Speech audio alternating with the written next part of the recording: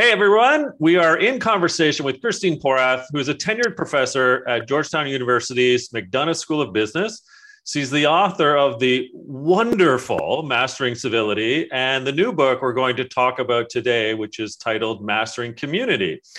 In Christine's spare time, she's a consultant and works with the likes of, get this, Google, the UN, United Nations, for those that don't know acronyms, Microsoft, Marriott, Ford, the World Health Organization, seems apropos.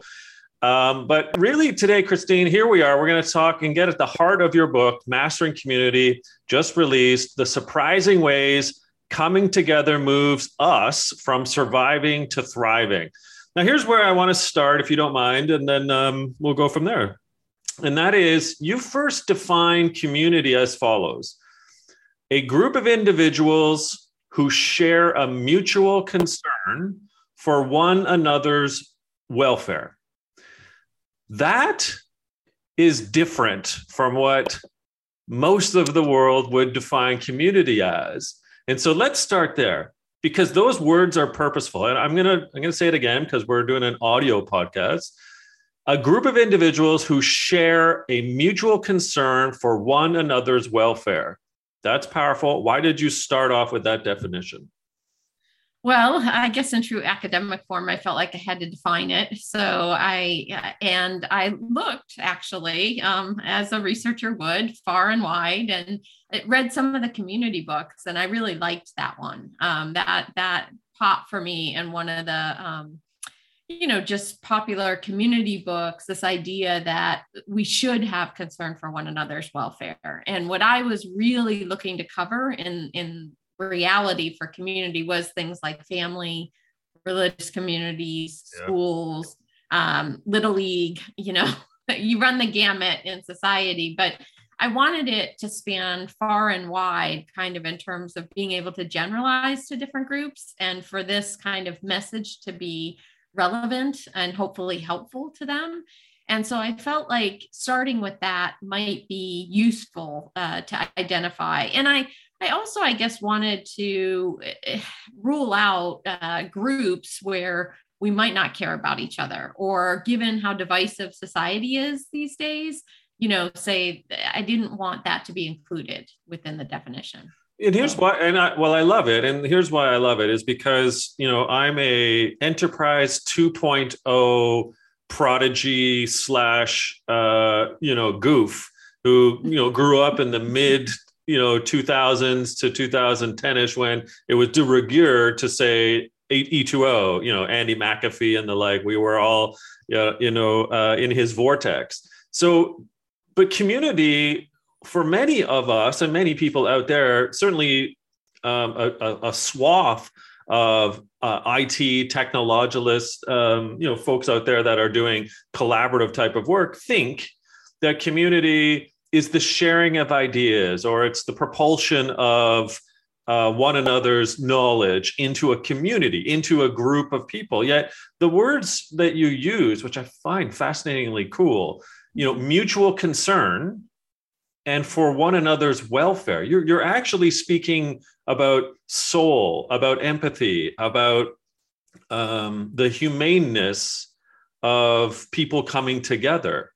And so I'm believing that your research, this is conscious. This is why you've come out with this definition. Oh, yeah, I think, I really appreciate that. So thank you for those kind words. I think, a couple different thoughts come to mind around that. One is the community that inspired the book is The Mighty, which is a digital media company, the largest healthcare community in the world now, which my brother, so I'm biased, founded, and I've seen kind of take off. But really, it's this idea of, these are people that span the globe that are writing in about an issue or share stories and are very vulnerable about their situation or their care or whatever. And I just thought, like, within their community, I see some, concern for others kind of situation. And for example, when I was talking about this book with Bob Sutton, who's a a professor at Stanford and has written a lot of great best-selling books, One of the things that we had talked about a year or more prior to me starting this book was organizations as bright spots, because we felt like we were seeing, even though we've written about like, really nasty places and toxic places, we were seeing examples of just the opposite. And we noticed that there wasn't a whole lot of publicity around this. And we actually felt like perhaps, there were a lot of organizations out there that could be the cure for some of what I describe, I guess, at the beginning of this book, which is, people are feeling very isolated, feeling very lonely. And this was all pre-pandemic, but there's just been a lot of trends which suggest that people don't have as much connection as maybe historically people did. And so we really believed that organizations like the ones that you and I tend to focus on, the workplace, they really could be bright spots for people. But I think in part with this kind of definition, which is there's some sense of we give a damn about each other. We care, that we are concerned for each other, that we have empathy, or at least we attempt to have empathy on a regular basis for our colleagues, So I guess that those would be kind of two reasons why, or two examples why I liked that definition. Well, it's beautiful. I love how your brother and his work are sort of like a primary character throughout the book, popping in and out, which was wonderful. The three words, if I may, that kept coming back to me, you've already used one of them throughout the book, and I want to kind of dig into these words, not that necessarily they are indicative of what entirely the book is about, but it's what resonated with me as an early reader of the book. And the words are care. Mm-hmm. The second word is culture. And the third is mindful. Mm-hmm. So for those that do get into this book, it's the way Christine set it up. There's basically two main sections to the book. And the first, I would argue, at least in my interpretation and how I read it, is really about the organizational care of culture and care of the individual beings inside the organization. And then as you flip into sort of the second part of the book, it's care of yourself and others as individuals, almost from a mindfulness perspective, not mindfulness, the act, but being mindful of people's emotions and their being and so forth. So let's dig into this just for a little bit. So when I say the word care to you, I don't know if you do one of those word searches ever in your manuscript, but you've got the word care littered throughout. But it goes back to your point of the organizational examples are so hopeful. So when I bring up, Marriott, mm-hmm. and what they do to inculcate a culture of care, tell us a bit about what you've learned with your work at Marriott and some of the things that you brought to the book itself. Yeah. So thank you again. For Marriott, I think one of the things that struck me early was, learning a little bit about their history and kind of how it was founded. And for example, the founder, he hired a doctor, which was, totally new and novel back in the day and incredibly expensive. And no one had done. Like about 100 years ago too, right? I think the date is early 1920 or something. Yeah. And so it was just fascinating to me that it really stemmed from the very beginning. And what was beautiful to me also was this idea of they never really left their culture. So you saw them go through, and I recognize the pandemic was slightly different. So I was having to update that in the moment, but they were remarkable going through major crises and always prioritizing employees and trying to take care. And literally that's what would come out in the boardroom, like, kind of what they were told that they should be doing. And they, Mr. Marriott would say, well, we're just going to do the right thing here. We're just going to, keep providing them healthcare benefits, for example, or we're just going to find a way, to get loans and continue paying them. So it just, given, like you mentioned, the history of the firm and kind of riding, a lot of, potential lows that just occur naturally in society and continuing to prioritize. And really, it wasn't words on a wall, which, we'll often see or in the value statement, but literally leaders living it. And And then David Rodriguez, who I've gotten to know, the CHRO, he would share stories about making these global visits and just kind of seeing things that seem problematic, like within that local culture. And then in response to that, what a hotel would do, like one quick example was just bike helmets, like he was driving by and saw this scary sight of a woman on a bicycle with a child, on the back of it, no helmets, on a road along a cliff and that kind of thing. And he just thought, oh my gosh, this is crazy. And so literally the hotel ran a helmet campaign where locals could come in and decorate bike helmets for themselves and their children and things like that. And I just heard so many examples of that kind of thing that it was really, really wonderful. And then the program that you're probably referring to, Take Care, which is literally focused, there's like 3 prongs that focus on opportunity, purpose, and community. They really live it. And one of the things that I loved there was, given how global it is, and now because of the merger with Starwood, it's over 700,000 employees, but they have Take Care ambassadors. So these are people that volunteer all over the world that say, I want to champion this stuff. It's voluntary.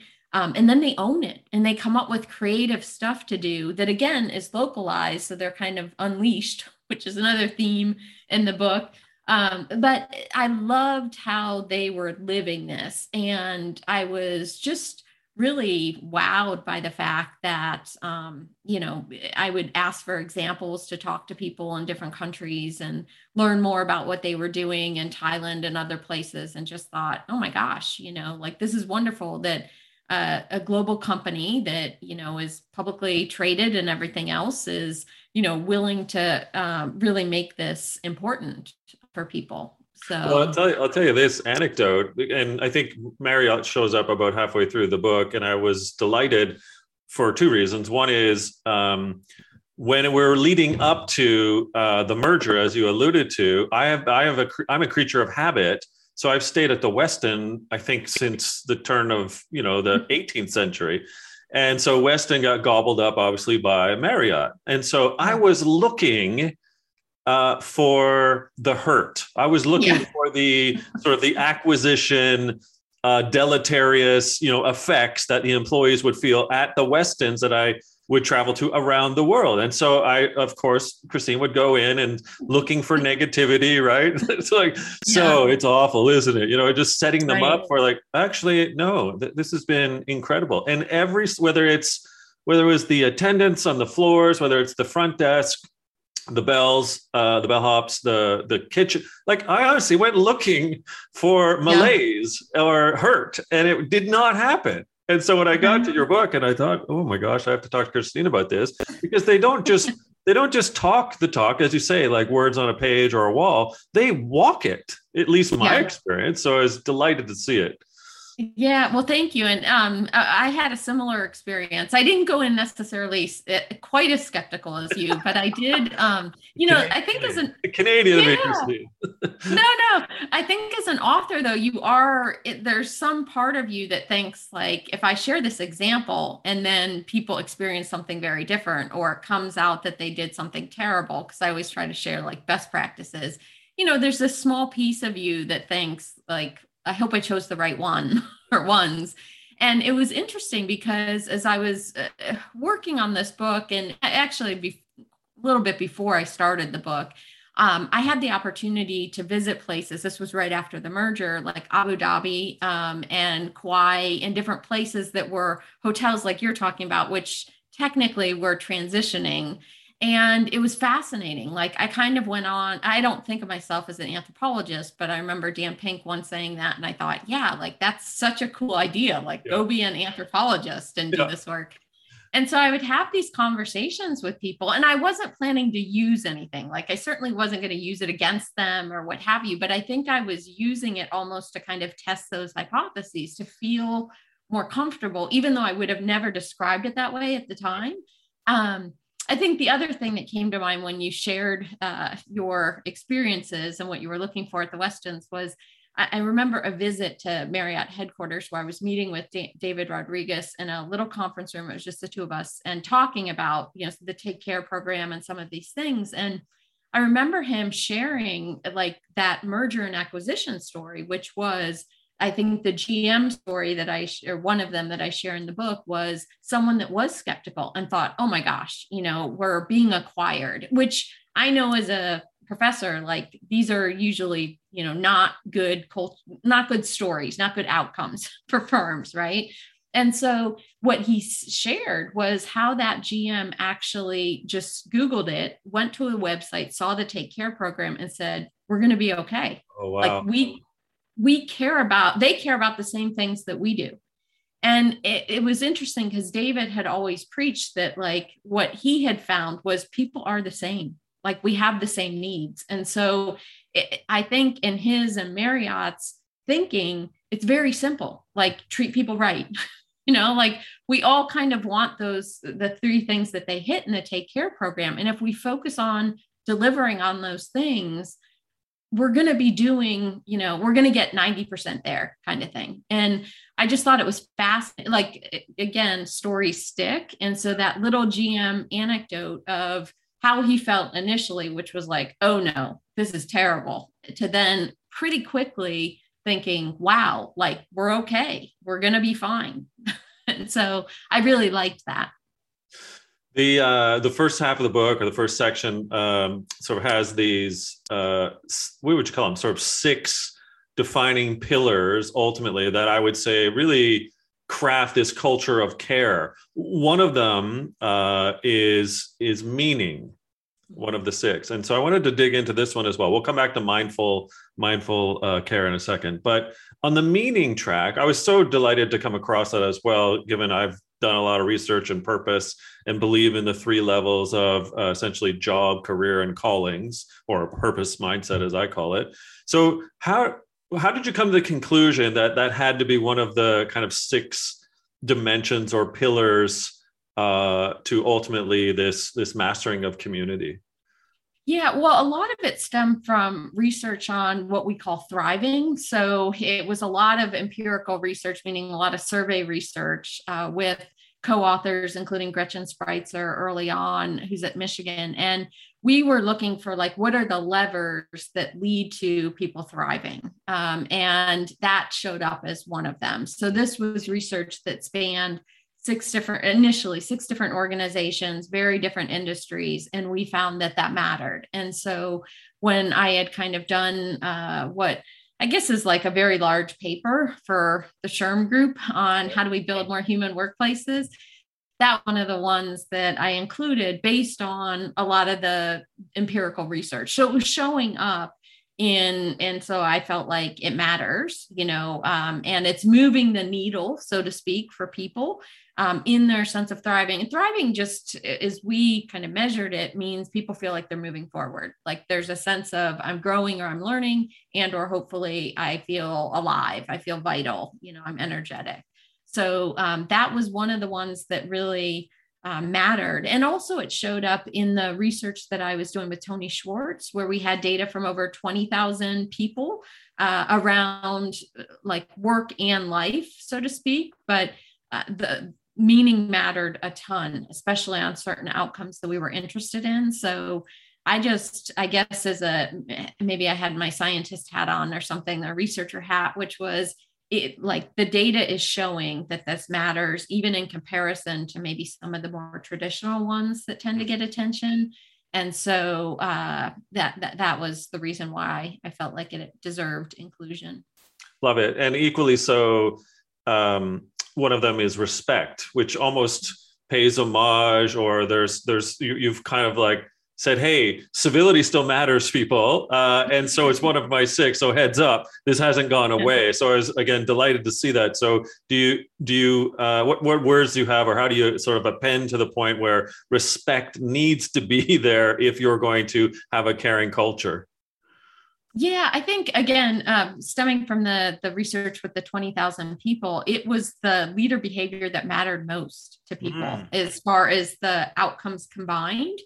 Which I wouldn't have expected, even though, as you've alluded to, like I really care about this one deeply. I believe in it.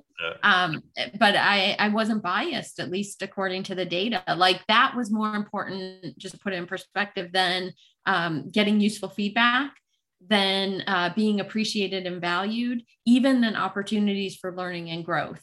So I just felt like, wow, and it's interesting because now I think maybe times have changed, or leaders are more aware of this one.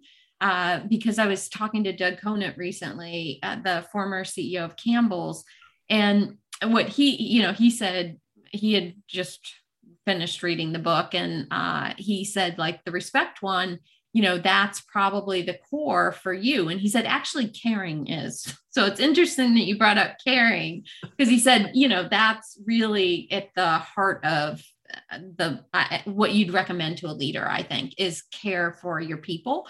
And I think respect is like an important seed for that. But yeah, I hope that the examples in there for showing what a lack of respect can do versus a respect, and kind of showing when a culture shifts, some of the wins is, motivating to people to prioritize it.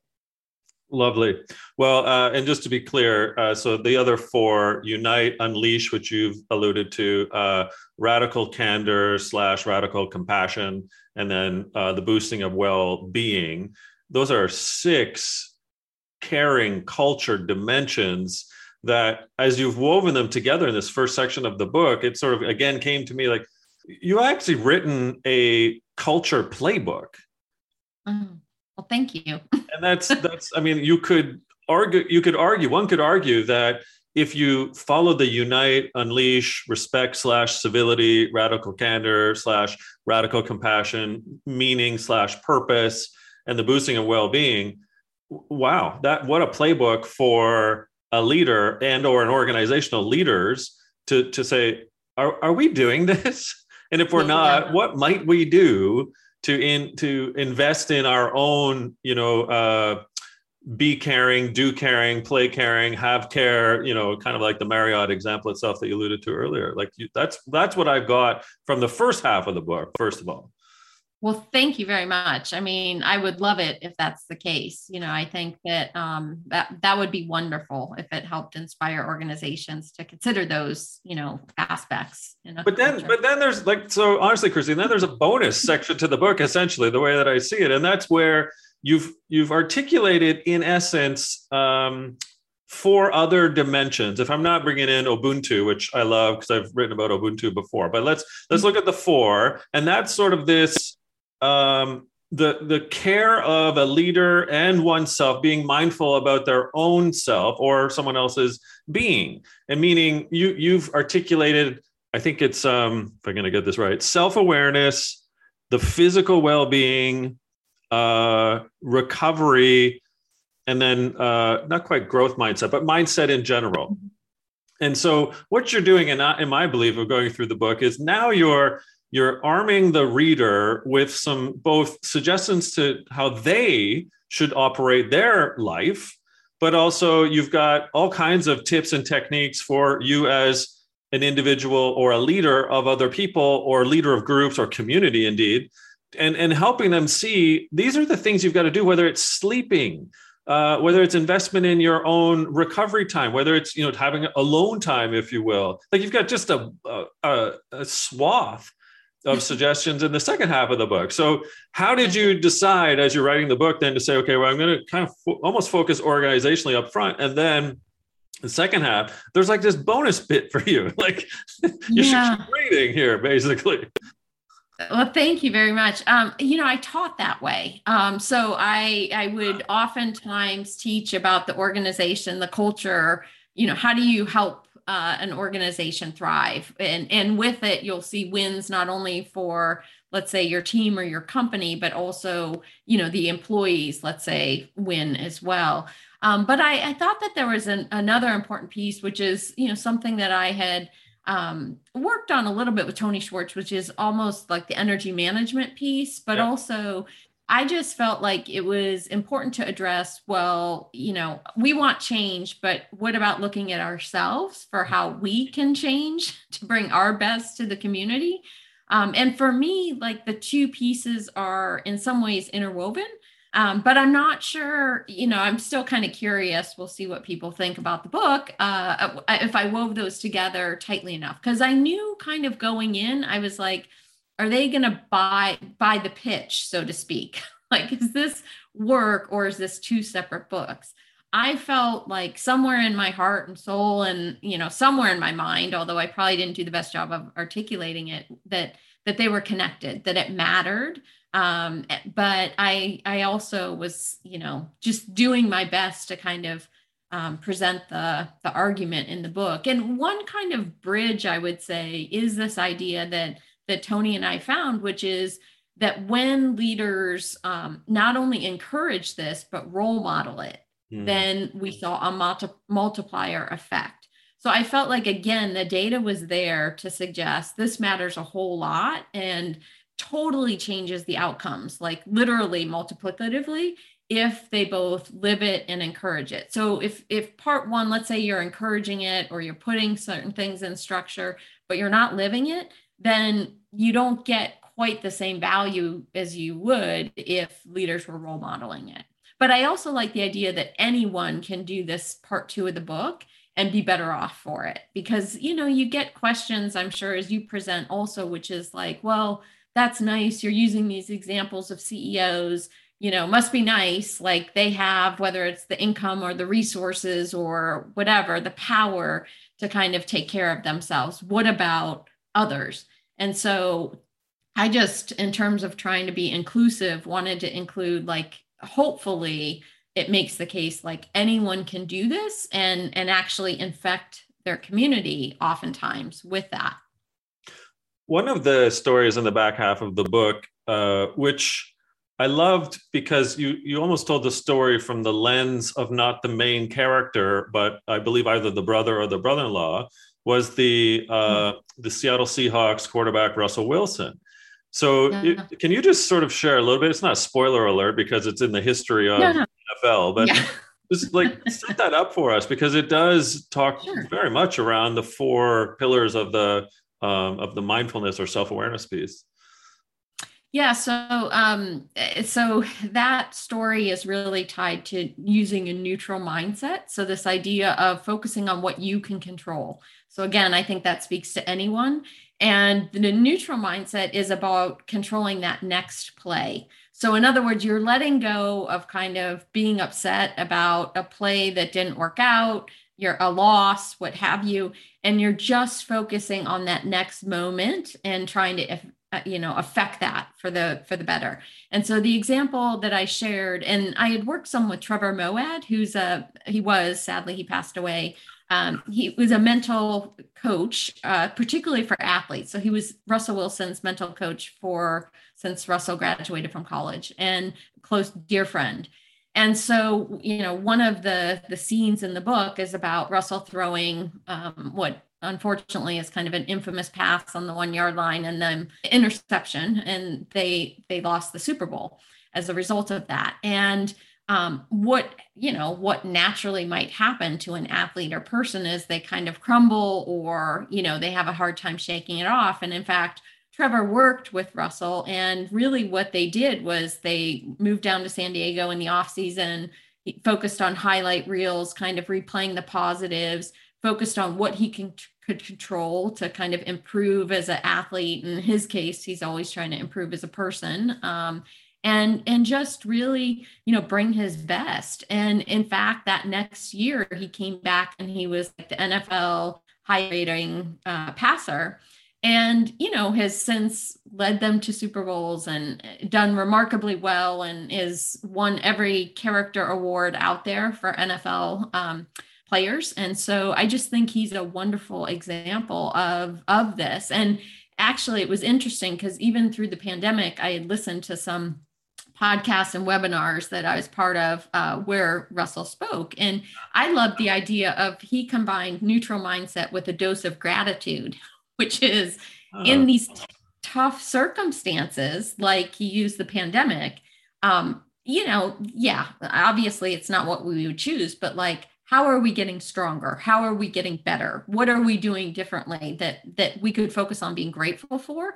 And so even like the family Zooms, or he was talking about like family time with his kids at home, and all different sorts of examples, giving back to the community. They did this huge campaign with meals for underprivileged. And I just, again, like he was a wonderful example. I love sports, so I'm biased to sports examples, but also I thought it was a really great way to kind of show how you can do this. And then Harry, who you mentioned, Harrison Wilson, fourth, I believe, is his older brother.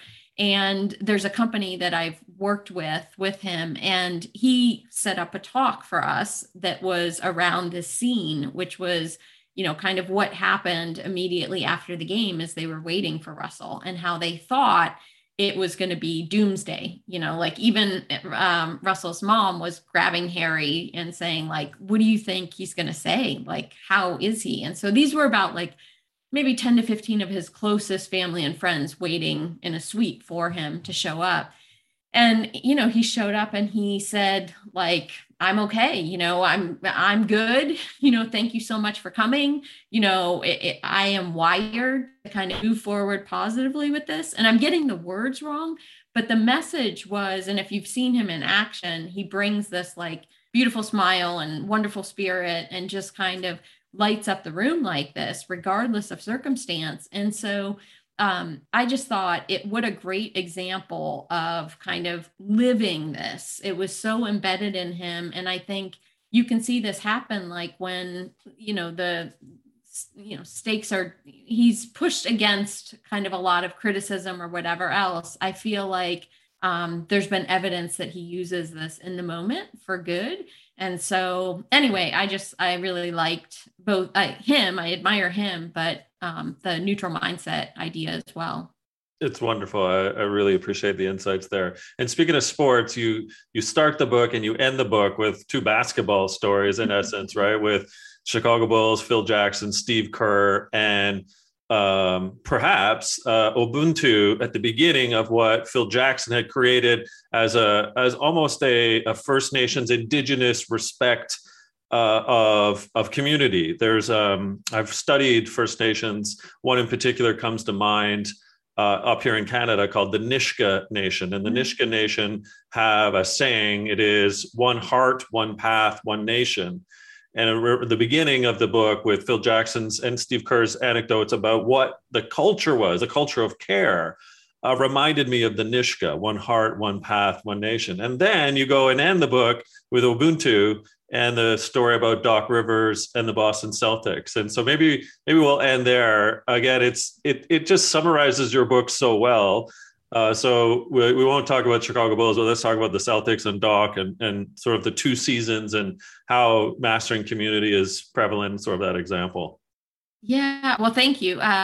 I think that I love that story of Ubuntu and Doc Rivers and just the idea of how he used it. So kind of this quick version of the story is he was on a board at Marquette with the woman who ran mission and identity and things like that at Marquette. And she used that word in a break, and Doc lit up and said, like, that's it. That's the answer for my really struggling Celtics who had like a terrible, terrible season. Yeah. And I think he had something like 9 like new players coming in out of 15 or something. And so it was, not an easy situation. And he used this as like the rally cry. They had bracelets with Ubuntu. It was, really embedded in their culture and reinforced. And the players, would break the huddle screaming that and just wore it on t-shirts. They just really became kind of the team motto. And they had the biggest turnaround in NBA history. And,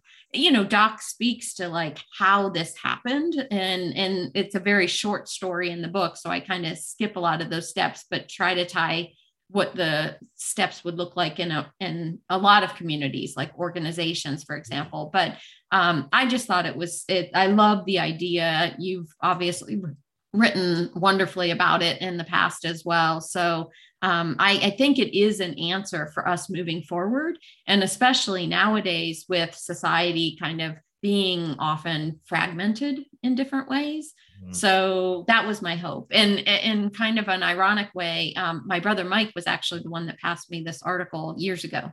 So yeah, I wouldn't have known about it, I don't think. Or, I read a lot of sports stuff, but I didn't catch that. And so I hung on to it. I thought it would make the last book. And you know how books go. Sometimes there are wonderful things that you want in there that don't end up in there. So well, it's a wonderful way to capture what is a wonderful book. And again, it's a part caring culture book, part caring of self and others from an individual perspective. And Ubuntu almost captures both sides because, as legend goes, in Africa, you have a bunch of children whom were asked to go race to a tree where there was a bowl of fruit.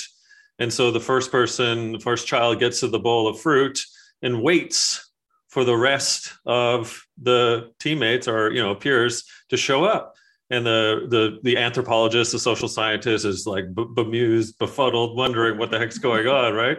And asks the child, like, why didn't you just start eating? You won. This is for you. And like, Ubuntu, like we're in it together. It's a culture of care and it's a culture of self-awareness as well. So I thought, oh gosh, I had to talk to Christine about this. So it's great. Yeah, I love that. Thank you for sharing that story because I did not break down exactly what it is, but I think that idea of interconnectedness is really at the heart of it. So I hope that is a message going forward for all of us. Well, the book is Mastering Community: The Surprising Ways Coming Together Moves Us from Surviving to Thriving. Christine, where can we find you, the book? Tell us a bit more where folks might reach out to you. I have a website, so it's just christineporath.com. I'm on Twitter mainly at PorathC, and I'm on LinkedIn. So those are all areas where I try to be present. Well, you are amazing in what this book has brought to me selfishly, but I know it's one that I'll be recommending. It's a wonderful guide and playbook for you as an individual who may be leading teams, but also for the organizational leaders who need, frankly, to wake up and find themselves a better playbook. It's a hopeful book. It's so positive. Sometimes you read books and there's just negative story after negative story. This was just one of joy. So thanks for writing a joyful book. Thank you very much. I appreciate it. Thanks for having me. We've been in conversation with Christine Porath. Thanks, everyone. And pick up a copy, Mastering Community, in stores now.